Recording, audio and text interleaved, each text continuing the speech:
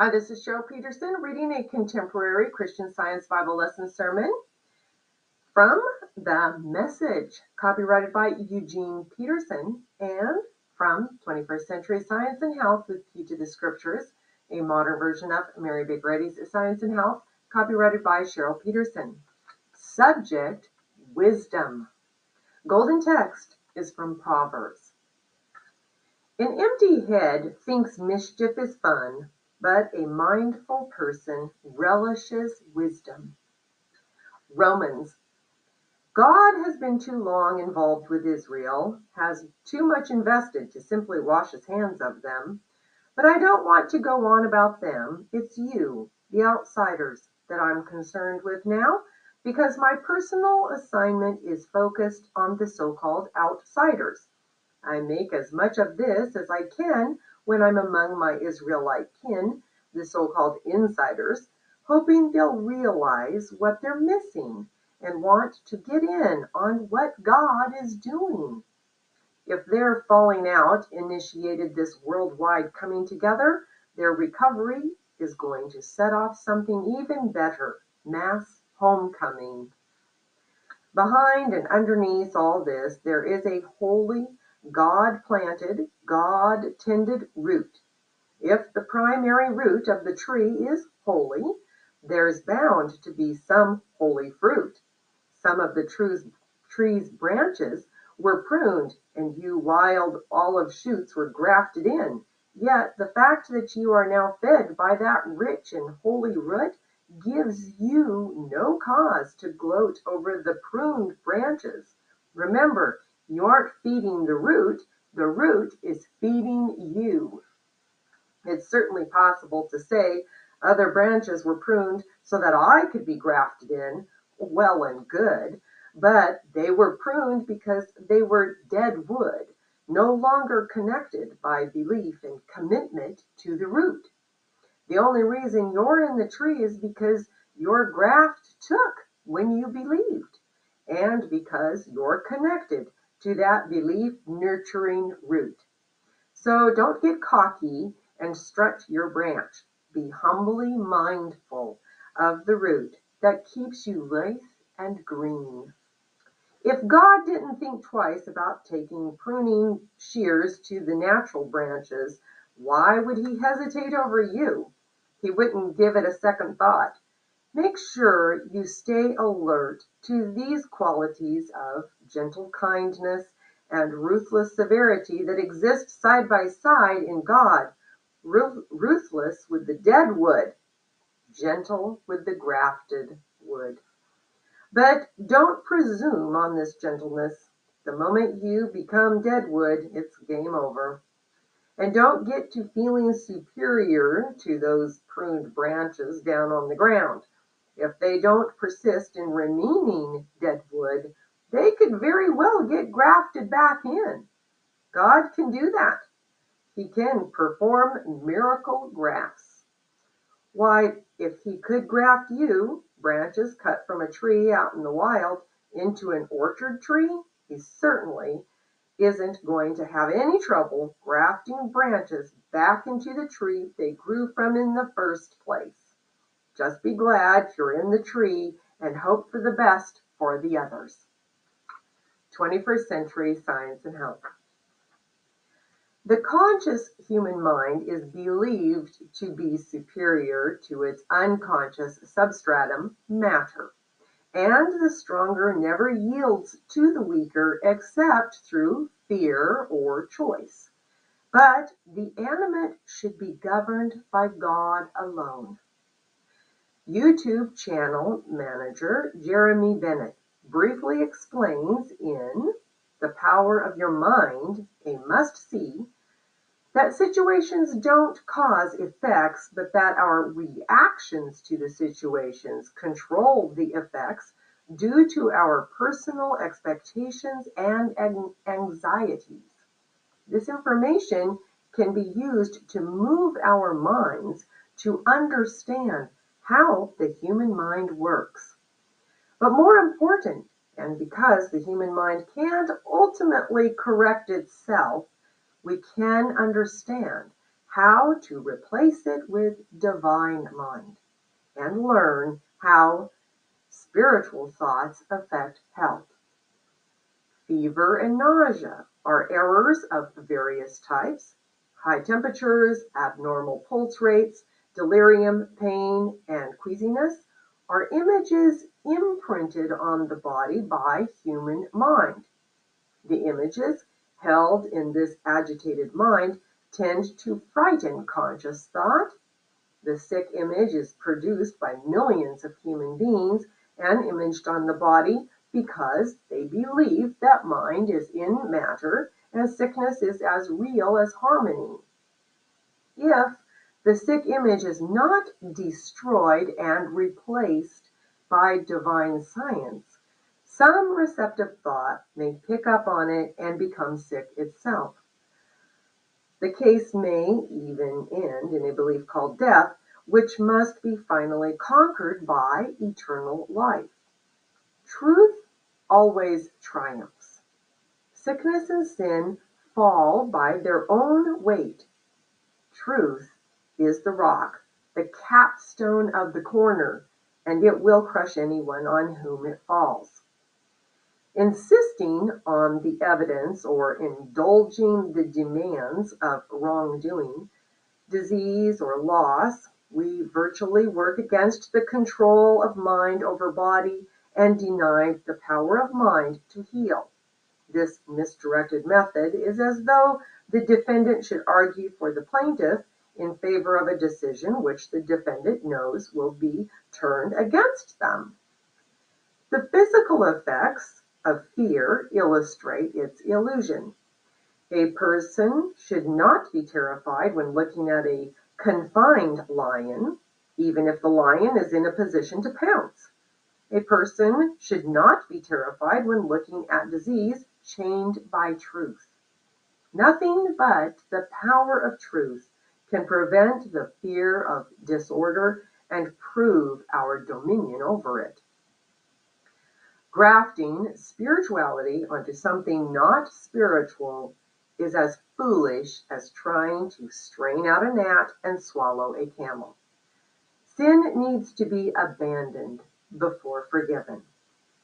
The scientific relationship which exists between us and God must be worked out in life practice. The will of God must universally be done. John. Jesus said, I am the real vine, and my Father is the farmer. He cuts off every branch of me that doesn't bear grapes, and every branch that is grape-bearing, he prunes back so it will bear even more. You are already pruned back by the message I have spoken. Live in me, make your home in me, just as I do in you. In the same way that a branch can't bear grapes by itself, but only by being joined to the vine. You can't bear fruit unless you are joined with me. I am the vine, you are the branches. When you joined with me and I with you, the relation intimate and organic, the harvest is sure to be abundant. Separated, you can't produce a thing.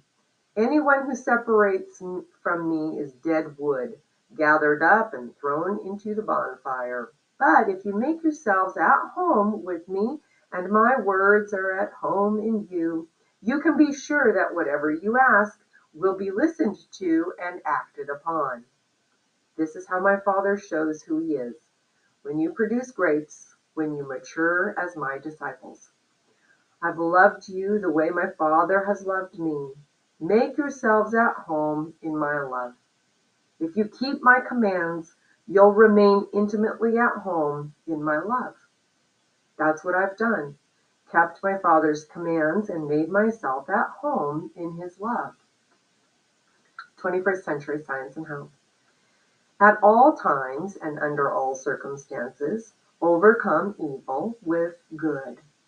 Know yourself, and God will supply the wisdom and the occasion for a victory over evil. Love is a protective covering. Wear it. Wrapped up in love, human hatred can't reach you. The confirmation of a higher humanity will unite all interest in the one divinity. It may seem vain to share our love with someone who doesn't give it back, but it isn't a waste as long as we allow spiritual love to enlarge, purify, and elevate the circumstance.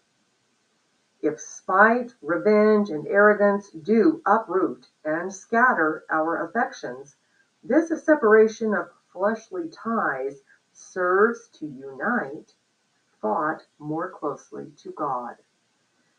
For love supports the struggling heart until it ceases to sigh over the world and unfolds its wings to soar for heaven.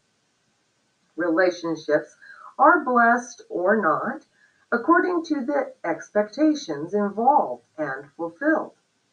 Happiness is gained as we interact with individuals adapted to elevate existence. The desire to improve should be the motive of society. Unity of spirit gives new energy to a sense of joy, whereas lame or unreasonable expectations drag joy through the mud. The science Jesus taught and lived must triumph over all beliefs related to life, substance, and intelligence, and over the many errors that grow from such beliefs. The divine must overcome the human at every point. Love must prevail over animosity. Truth must succeed over misunderstanding, and life over death, before the thorns can be laid aside for the crown. Error is destroyed by truth. Mortality proves that error has been grafted into our premises and conclusions concerning humanity. The belief that we originate in human mind or from matter, with beginnings and ends, and with good and bad demeanors, will terminate in disorder and mortality. The smile on the face of a sleeping baby implies that a dream produced a pleasant sensation.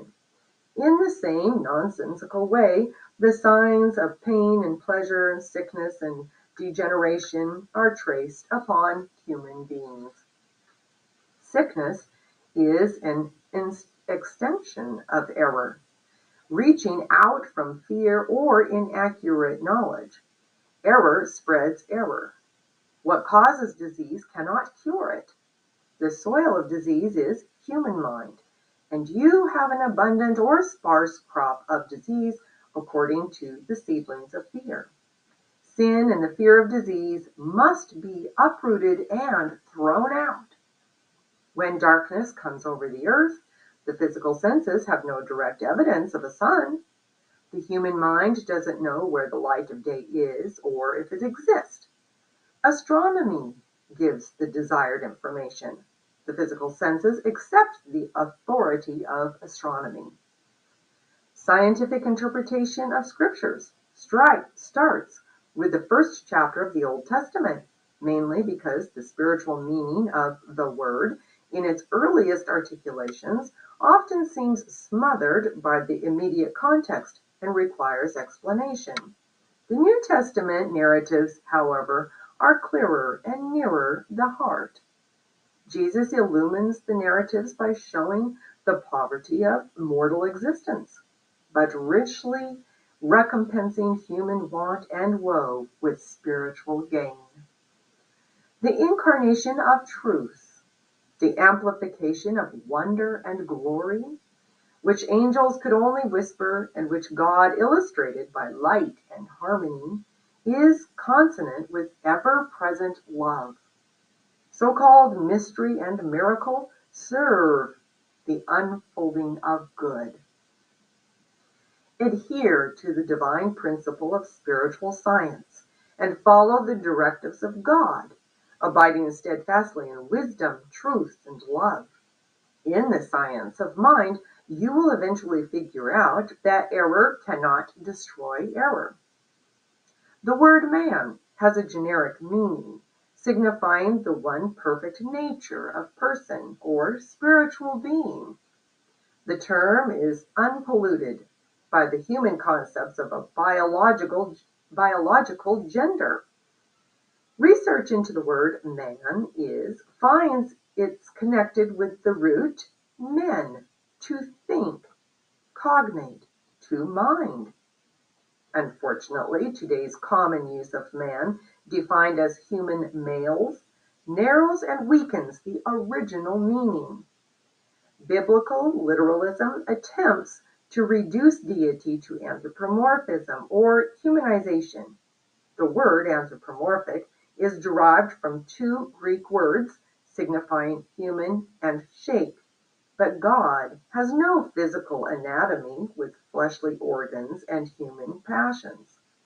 Fortunately, spiritual interpretation allows us to recapture a broader perspective. The life-giving quality of spirit is mind, not human mind. The ideal man corresponds to creation, to intelligence and truth.